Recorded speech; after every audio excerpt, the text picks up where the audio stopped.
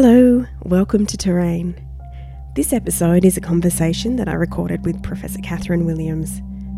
I was really keen to catch up with her because she's one of the most senior women in the school that I'm part of, which is the School of Ecosystem and Forest Sciences at the University of Melbourne. I found it really interesting to hear the things that have helped Kath develop her career, and I also found that her advice to be persistent in partnership with self-reflection to be really effective. Anyway, I hope you enjoy our chat.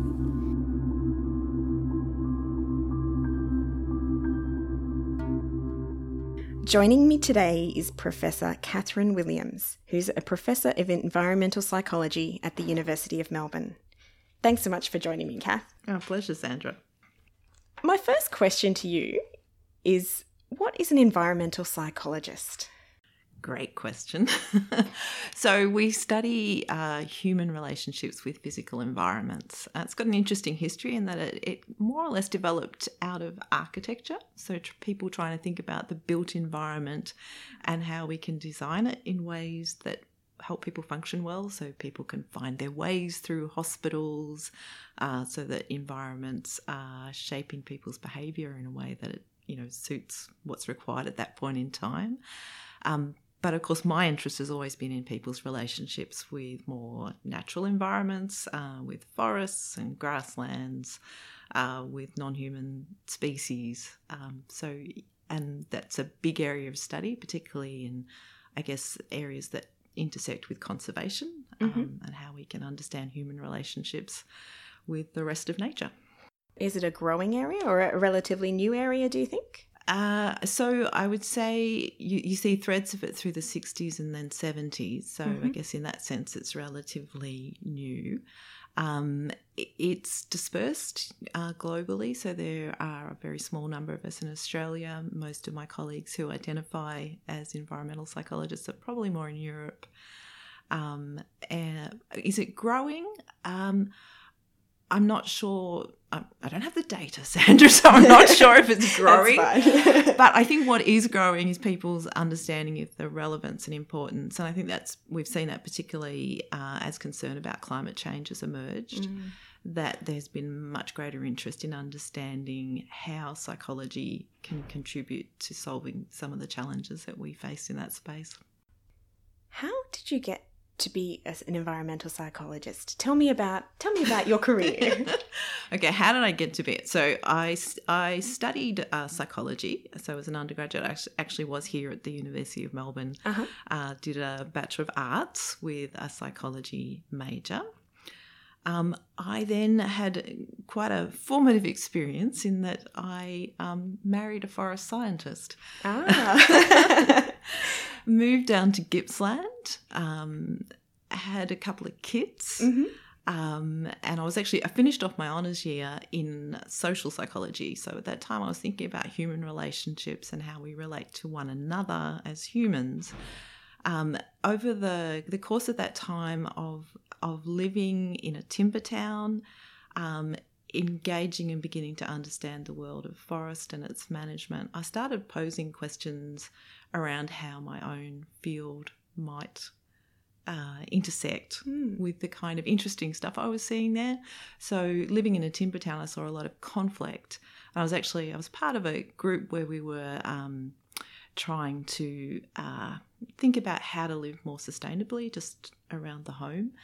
And I had these really interesting experiences where people were telling me about having their lead boxes blown up because they had protested logging in this small town.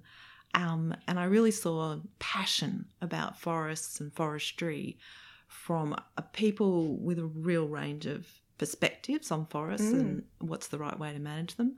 And I guess my field says make a beeline to that and understand, where does that conflict come from? So that was the beginning for me. Wow.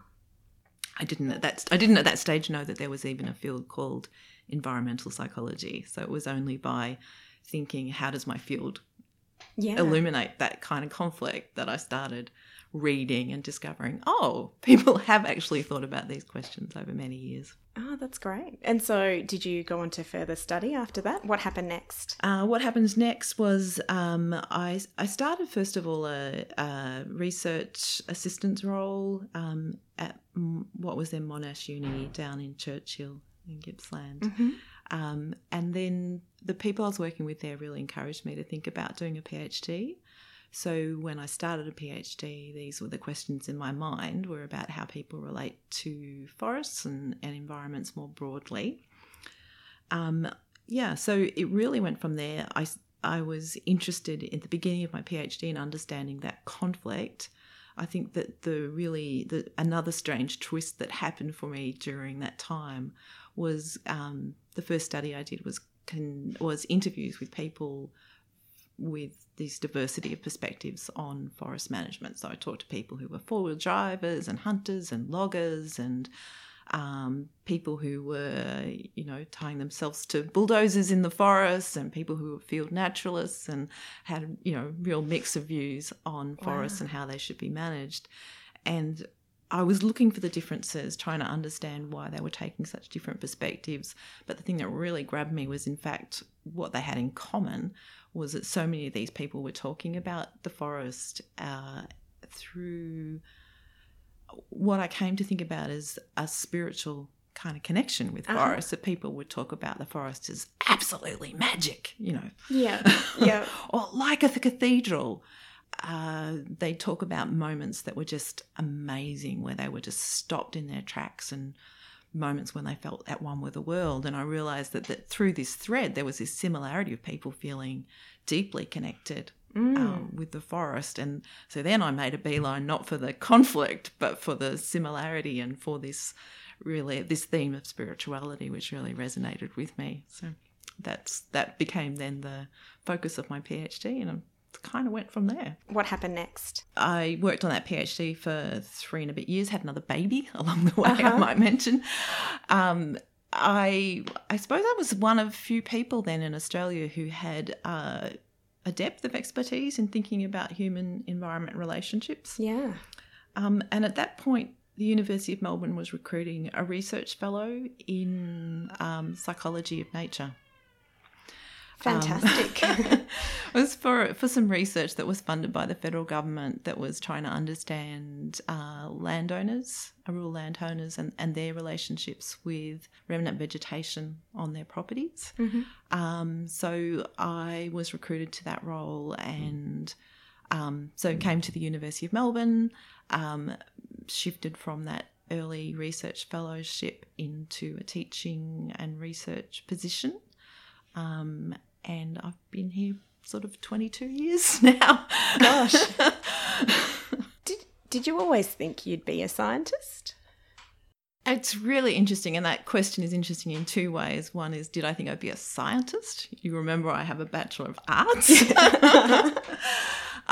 followed by a PhD in a Faculty of Science. So I have to say no, absolutely not. Yeah. And to be honest, I still, work around that question of, am I a scientist, with some challenge. I'm a social scientist, really confident of that.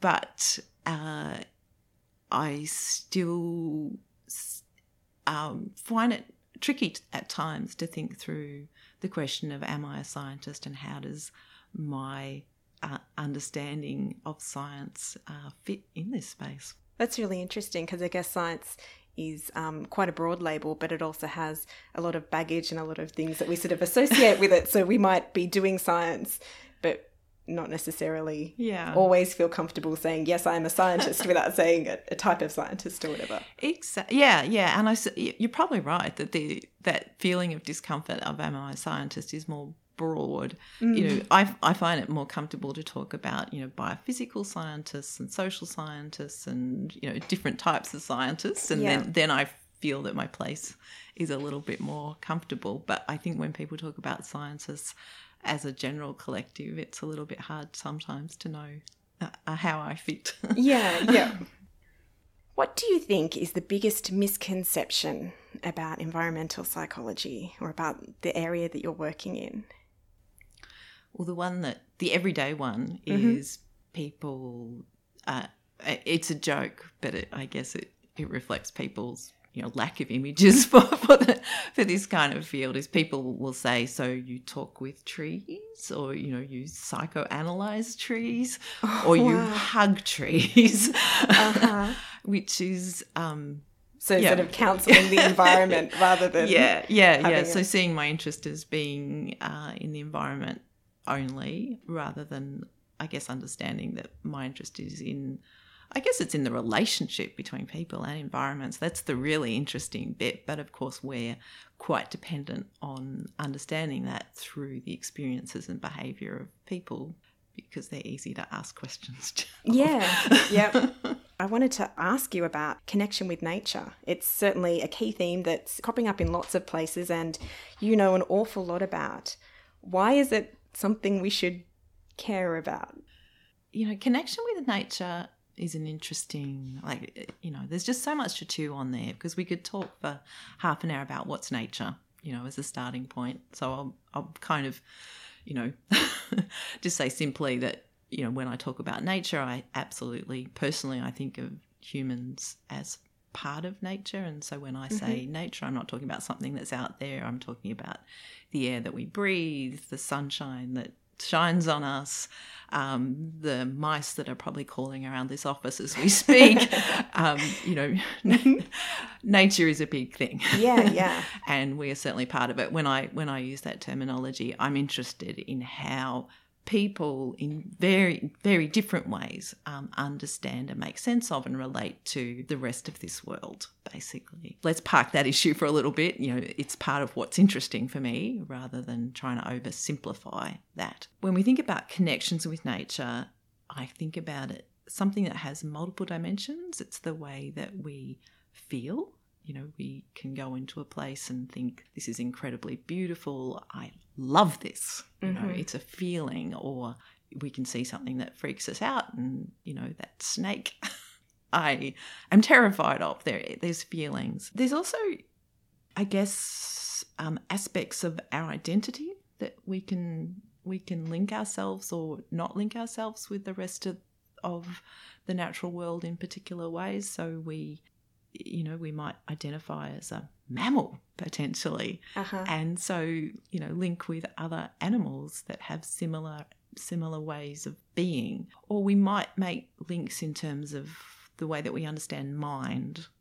So we think of some creatures as being sentient and like us in some ways, and other creatures as being very different from us. And one of the classic things is that we often think of plants quite differently from animals, and we don't relate to them as easily because we think of them as very different from ourselves and not having any kind of same experience of mind in that same way. There's also dimensions of kind of the bigger worldview, like how do we abstractly imagine human relations with the rest of nature and how that should be or is, the way that I introduced it by saying, this is my personal belief, this is my kind of ideology, I guess. And then it bleeds into behaviour. We see that as shaping behaviour. And so it's far from the only thing that shapes humans' relationships with nature, but it is one of the important factors, I believe, and evidence would suggest, in shaping our behaviour towards other species and shaping our behaviour towards ecosystems. So there are correlations certainly between the way that people think and feel about the rest of nature and what we actually do. So there's important reasons to ask that question from a practical point of view, but of course it's also really intriguing, and I think sparks important conversations about who we are as a society and the kind of people we understand ourselves to be.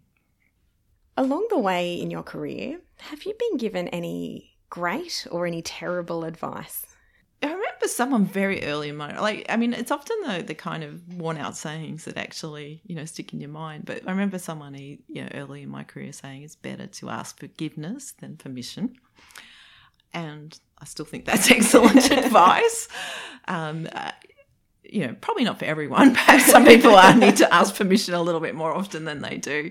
But certainly for myself, I know when I started off in my career, I was probably looking around for guidance a little bit more than is ideal. And I think you have to quite quickly learn to trust yourself, learn to make decisions, to go to people with suggestions and solutions and ways forward rather than looking for guidance all the time. So very early in my career, that was probably one of the most important pieces of advice I received.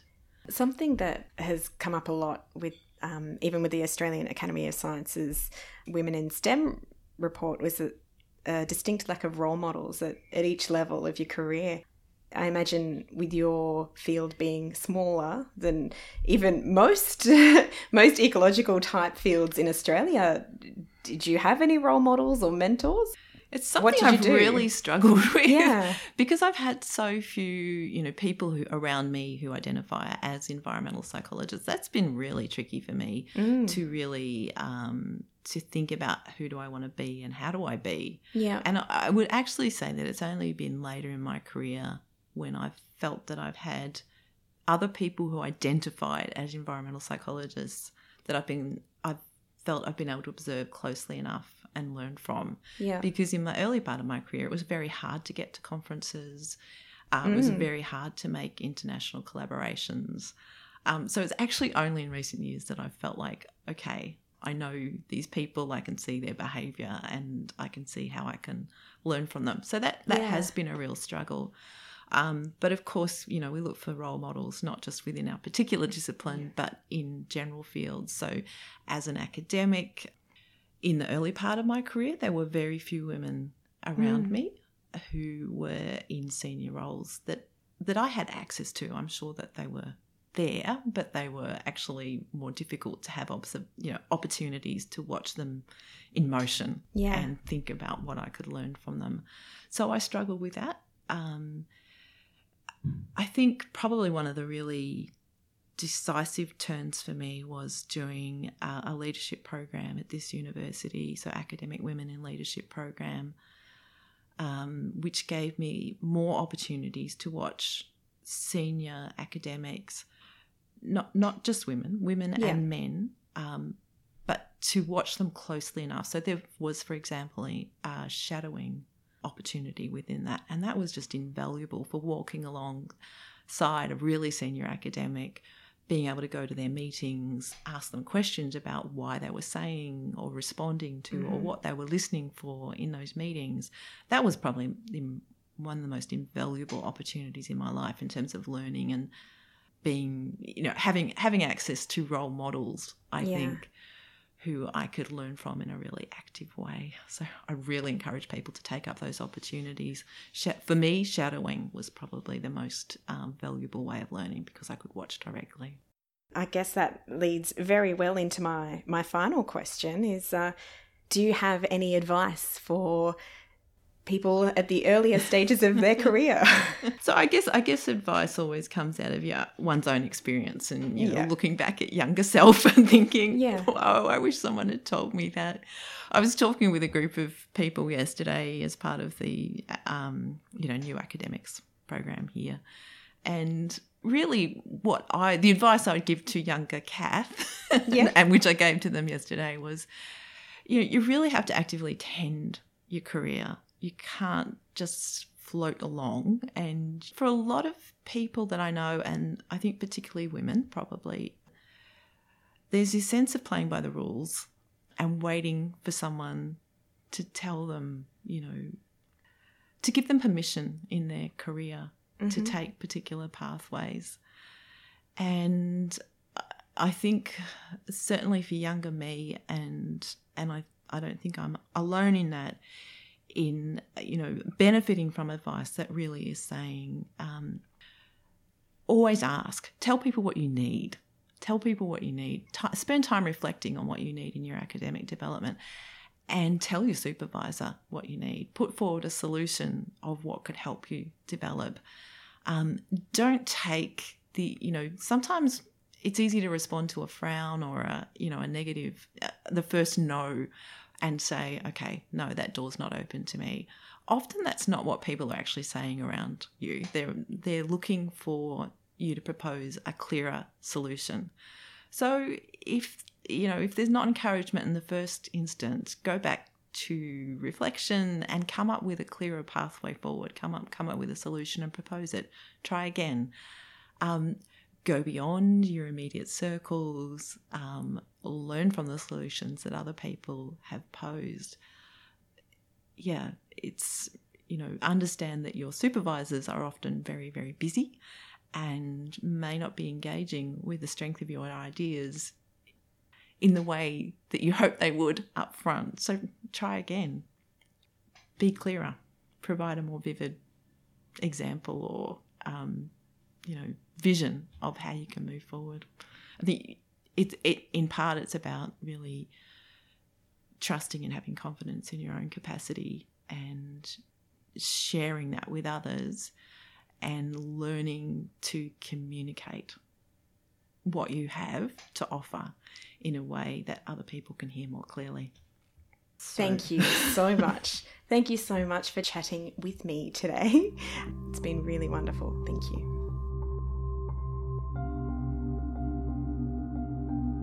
You've been listening to Terrain. You can find me on Twitter and Instagram using the handle Terrain Podcast, and of course by searching Terrain Podcast in your favourite podcast app. All music is by Shauna Ellen O'Neill, who is a female composer from Sydney. Check out the show notes for links to hear more of her work. Talk to you soon.